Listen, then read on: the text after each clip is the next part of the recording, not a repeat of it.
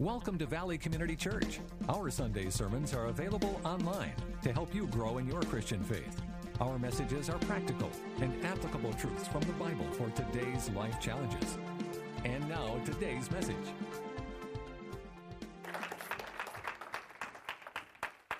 I don't like that word legend because I certainly am not a legend. I hope you paid particular attention to the words of that song you just heard. Because without a doubt, it's the most popular and best ever homecoming that's ever been written in the Bible. And I got that idea last year when I was invited to speak at a homecoming, a little old church out in the Wildwood. I love those little churches in the Wildwood. I love mega churches too, but it's something about those little churches in the Wildwood. There's just something special about them. And I got a hold of that and knew what I wanted to do, and I decided, I'm going to play that song by Mark because it's the most beautiful song I've ever heard in my life. And I realized today isn't homecoming, but in a way, every Sunday is homecoming because we're back with friends and we have a good time. I went to the dictionary to look up the word homecoming, and it says a return home. Now, that makes sense, doesn't it? I think anybody could figure that, homecoming, a return home. And then it went on to say, and I quote, the return of a group of people, especially on a special occasion, to a place formerly frequented like the prodigal son. We just heard the song.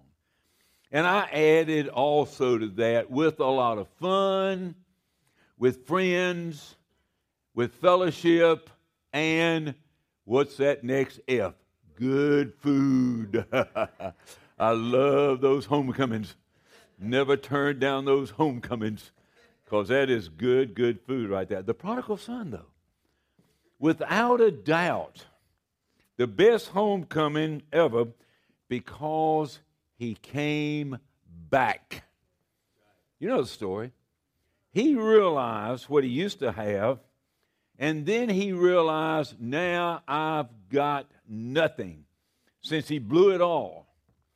And when he blew it all, he knew it was time to come back because he got tired of feeding the hogs and having to eat the food that he was feeding the hogs.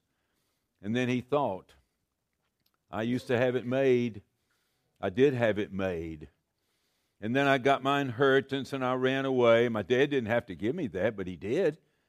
And I ran away and I got with people that I thought were my friends, and they were my friends until I had no more money. And when I had no more money, I had no more friends, just like today. And I try to tell so many people today that are involved in future, like professional athletes, be careful with who you run around with. Because most of them are out for one thing, and that's you and what you can give them. And be very, very careful with it. So he came back. And I went up to my concordance, and I tried to find out how many times Jesus went back. Very interesting. Many, many, many times. Many examples. But not as many as the greatest athlete who ever lived. And that's Apostle Paul. Now, some of you are thinking, now, Albert, wait a minute. You're going to stand here today and tell me that you think the Apostle Paul was the greatest athlete than Jesus Christ, who was God in human flesh? Yes, I do. And the reason I say that, because during Jesus' 3 years, he didn't go too far from where he was. But look at Paul. Shipwrecked, in prison, drugged through the streets, bitten by a viper, scourged. All he went through during those many, many, many, many years, and I think he was the greatest athlete who ever lived. And then that big day on the road to Damascus. All of you know the story. Here was a man named Saul who was the greatest persecutor of Christians who ever lived. And he lived for that. That was his life, going out and persecuting Christians. I do not like these Christians, and I'm going out and get as many of them as I can. And then he had that experience on the road to Damascus. And boy, what an experience that was. But I learned something later on, folks. I learned when you want to know what changed Saul to Paul, Certainly the road to Damascus had a lot to do with it, but if you go into the 3rd chapter of Philippians and read verse 8, he says, you want me to tell you what changed me? The excellency of the knowledge of Jesus Christ. That's what changed him. Now think of this. The greatest persecutor of Christians who ever lived, all of a sudden says, I am a changed man because of the knowledge of Jesus Christ. And you remember the story? God got a hold of Ananias and he says, there's a guy that I want you to go see in Damascus. And when he told Ananias who he was, Ananias says, Lord, excuse me. Now I'm paraphrasing this. Lord, you got to be kidding me. I ain't going to go see that guy. I'm not, look, the greatest persecutor is what he's done, and you want me to go see this Saul guy? Ain't no way, Lord. And I said, you go and see him. And when you go and see him, you tell him that he will not realize this now, but he will be persecuted like he's never been persecuted through trials and tribulations by doing what I'm going to have him do in his lifetime. You tell him that. He won't understand it. Okay, God, if that's what you tell me to do, I trust you and I'm going to go. And he did, and he got him. And then Barnabas took over. Good old Barnabas. I love Barnabas. He was some sort of guy. He didn't want any credit for things he did either. Just a great guy. I love old Barnabas. And he took him, got him, and took care of him. And all of a sudden, Saul is thinking, I'm ready to go preach. He didn't even know anything about the Old Testament at that time. Well, yes, he did too, because he studied the law. He was brilliant as a student of the law. But he didn't know everything. But now he thinks he's ready to go preach. I'm a new man. I'm a greatest persecutor of a Christian. Now Christ has come into my life. I am a brand new person. I'm a new person in Christ. I'm ready to go preach. I'm paraphrasing. Oh, Lord, yes, Paul. Paul? My name ain't Paul. My name's Saul. No. As of now, your name is Paul. You'll understand a little bit later on. Now, what can I do for you, Paul? I'm ready to go. Oh, you are? Yes, sir. I'm ready to go. I'm ready to lather him up. I'm ready to tell him about this change. Well, no, Paul, you're not quite ready yet. No? No, you're not. Oh, I know what you're going to do. You're going to put out billboards. I can see them now all over town. Come and see Saul, greatest persecutor of Christians, who is now Paul, a brand new creature who's got a story to tell. No, you're wrong, Paul. We're going to go door to door and pass out little pamphlets and announce that I'm going to be in the college. No, that's not right either, Paul. Well, Lord, when are you going to use me? In about 3 years, Paul. Excuse me? In about 3 years. And they sent him to Arabia. A guy asked me one time, David, you'll get a kick out of this. He said, Albert, how do you know that Paul went to Arabia for 3 years? I said, well, I'm sure you can find it in the book of Acts. He said, no, you can't. No, you can't. It's nowhere in the book of Acts where God sent Paul to Arabia. And if you want to find it, my friend, you better get into the book of Galatians. And you better go read Galatians, and you'll find out where it is. Now, I'm not going to tell you where it is. He said, you got to find it. But I'll tell you where it is. It's in the first chapter. And you read that first chapter of Galatians, and you'll see where Paul sent him. And he kept him there for 3 years.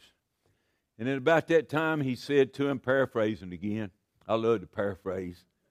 Paul, yes, sir, Lord. You ready to go? Well, I think so, Lord. You know why? I sent you to grow, and now you're ready to go, and I want you to glow.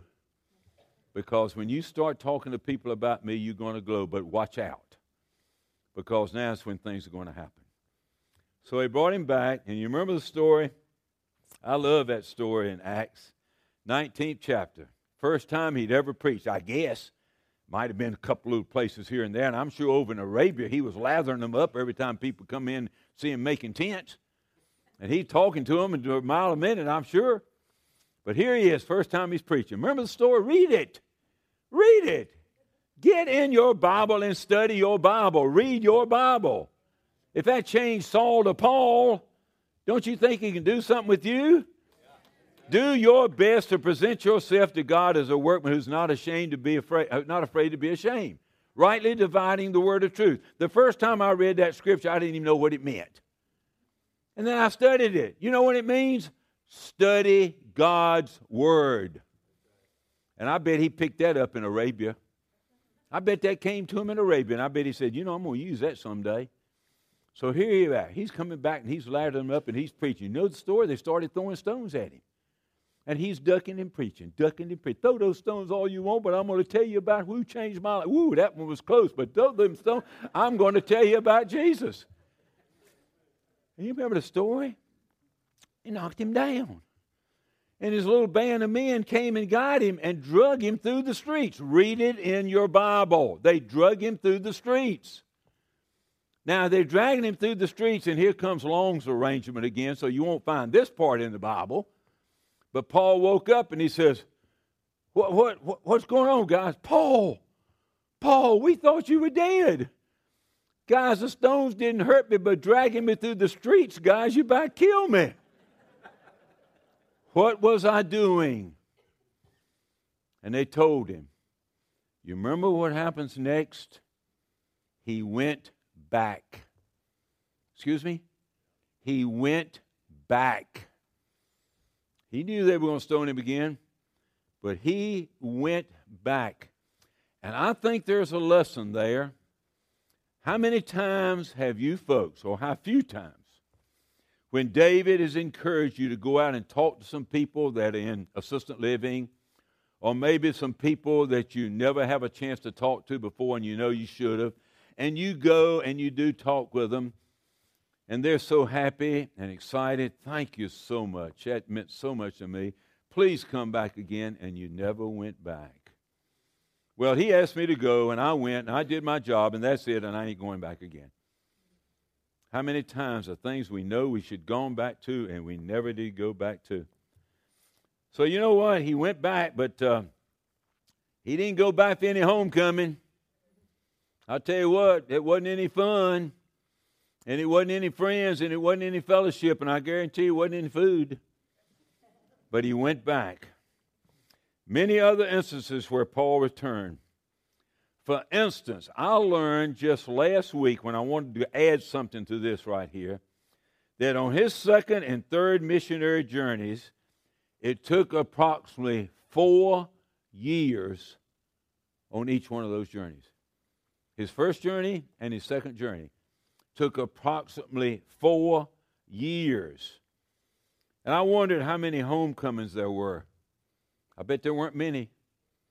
I bet there weren't many during those 8 years. Was there fun with friends, fellowshipping with good food, and like we're going to have when you leave here today, whether you go home and eat or go to a restaurant or go to grandma, grandpa's, or wherever you go? No, it wasn't any good food at all. And during his third missionary journey in Acts 15, a great problem took place that benefited tremendously. And I want you to read, when you get home, Acts 15 and stress verse 36. Guess what's happening? There are 2 Christians. Now, Albert, before you even finish, what are you going to say? Arguing. Excuse me? 2 Christians arguing. No, Christians don't argue. Are you kidding me? Come on. But there are 2 Christians arguing. And Paul's there with Barnabas. And they decide they got to expand. We can't do all this ourselves. You're exactly right, Barnabas says. He said, I'll tell you what, let's take John Mark. Well, I ain't taking John Mark. John Mark had his time with us, and he turned us down, and I'm not taking. But Paul, come on, he's a changed person. You talk about being changed. I'm not taking him. Now, if you want him, you can have him. And he said, okay, I'll take him. He said, then I'll take Silas. The first 2-for-1 deal, ladies, that there's ever been was in the Bible. First 2-for-1. You know how you look for them? Look what happened. Because 2 Christians are arguing, they straighten it out, and now they go double duty. Instead of one going here and going here and going, one's going here, one's going there in pairs. And I thought to myself, how wonderful that is. How wonderful it is. And that played right into the Lord's hands. In Acts 19:21, they did not return to Jerusalem like he said he, and Barnabas took John Mark. And that was so important to me. Now, Acts 19:21, they made the comment, Paul did, I got to go back to Jerusalem someday, and he did. Paul's ultimate plan for his future ministry is revealed right here in his statement that he would go back to Jerusalem, and afterwards he must also see Rome before he died, and he did. And he went back again. It was Paul's normal policy to preach the gospel where it had never been preached before and to avoid going into another man's territory. We were talking yesterday, and I love the theme for the weekend, finding the light in the darkness. Isn't that beautiful? That was the theme for the weekend, finding the light in the darkness. Boy, Paul did, didn't he? Paul did. He sure did. But it was such a neat thing, and we were talking about why don't churches work together anymore? And it's a tragedy. That's the reason the evangelistic team that I had for 25 years, the greatest years of my life, sort of dwindled at the end because, number one, way back 15 years ago or so, all of a sudden 4-night happenings or 4-night revivals were fading out fast. Or churches didn't want you to go to something else that wasn't sponsored by their church because they were afraid if you went to that function, you might get attached to that church, and we don't want to lose people. Oh, my goodness gracious alive. And I was thinking way back then, much less today, Lord, why are you tolerating us? To look at all this nitpicking like I've never seen before. But the personal motivational drive of this dynamic man is almost incomprehensible to the modern day reader. Having already extended himself throughout Asia Minor and the peninsula of Greece, he now reveals his plan to move westward into Italy and ultimately, and then into Spain. The extensive nature of Paul's travels has rarely been repeated by missionaries even in the modern era. Did you hear that? Think about that, people. The extensive nature of Paul's travels, all that he did has rarely been repeated by missionaries even in today's modern era. Now, do you understand now why I said at the beginning that I thought he was the greatest athlete who ever lived? That's the reason for it right there. And I'm not here today to argue about who was the greatest athlete. My goodness gracious, that's absolutely ridiculous. Now, let me conclude this morning with a long arrangement. You'll find the story in the Bible, but you ain't going to find Long's arrangement like I'm about ready to conclude with you today with a couple of little stories. The older he got, the more realistic he dealt with it. He just realized that I got to keep plugging along. And I think that he was coming home from one of his trips, missionary journeys or whatever, and he was fit to be tied. You talking about somebody upset, he was. You talking about somebody having a pity party, he did. And I think he was beat physically and mentally, and I think he came back and he sat under a big old tree early in the morning, probably kicked it. And I bet he looked up and said, "Why, God, why? What in the world are you doing to me? Remember when I was totally self-sufficient, when I was Saul and I had the world by the tail? And all of a sudden you send that Ananias or whatever his name is. By the way, what did he say to me when he first got me? That you told him to tell me that I wouldn't understand at that time, but I would later, that I was going to be persecuted for you? Lord, I've persecuted now. I've had it, and I'm fed up. Have you ever had one of those days? If you say you hadn't, you're telling a story right here in this church. And I think the pity party was there. And it lasted about a minute and a half. And then he got up. And I think he said, "Lord, I'm sorry. But I'm just down now. I'm physically and mentally beat. I'm sorry for that pity party. But you know what I learned, Lord, sitting there under that tree? I learned in whatever state I'm in, therewith to be content. And I think he said, wow, a golden nugget. Let me write that down quickly before I forget it. I'll use that someday. And then he wrote it down. And then I think he walked on down the trail a little further, and he said, Lord, you know what else I learned under that tree just now when I was having my pity party? And thank you for it, Lord. For me to live is Christ, and to die is gain. Woo-wee. 2 golden nuggets in 1 minute. Let me write that one down too so I don't forget it. For me to live is Christ, and to die is gain. And then he went walking on down the trail. You know what he did? He wrote a song. Now, Disney got credit for it. Disney got credit for it. Johnny Mercer did. He sang it. But Paul wrote it. And he wrote it right after that pity party. Right after he thought about those 2 golden nuggets. He goes on down the trail. Zippity-doo-dah, zippity-yay. My, oh my, what a wonderful day. A plenty of sunshine ahead in my way. A zippity-doo-dah, zippity-yay. And that's what made him tick, people. Yes, he had his pity parties, but that's what made him tick.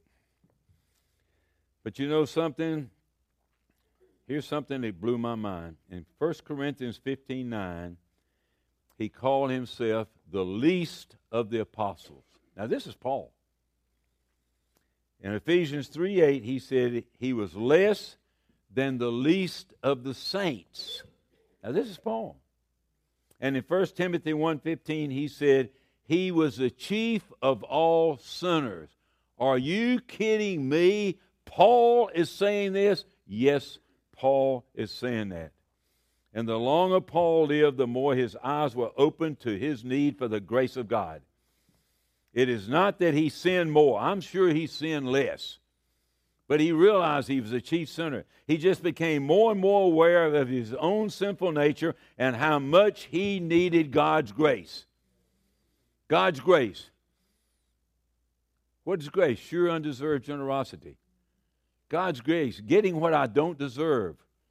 Mercy is not getting what I do deserve. Grace is getting what I don't deserve. Mercy is not getting what I do deserve. And nobody preached saving grace more than Paul did. Incredible individual. So what lies ahead for us now is not what Paul received too often. We're about to be dismissed today. Head on home. Get ready. It's a little early now because we are an hour ahead. And we're going to have some good food, and we're going to have a lot of fun. We're going to have friends, and we're going to have more or less a homecoming wherever we go, because it's going to be time with fun, friends, fellowship, and food. But let me tell you something, people. If you surrender your life to Jesus Christ, He will run to you. As Mark sang so beautiful, and He ran to me, took me in His arms. Gosh, I love that song. And you will be welcome to the greatest homecoming that you could ever have in your life.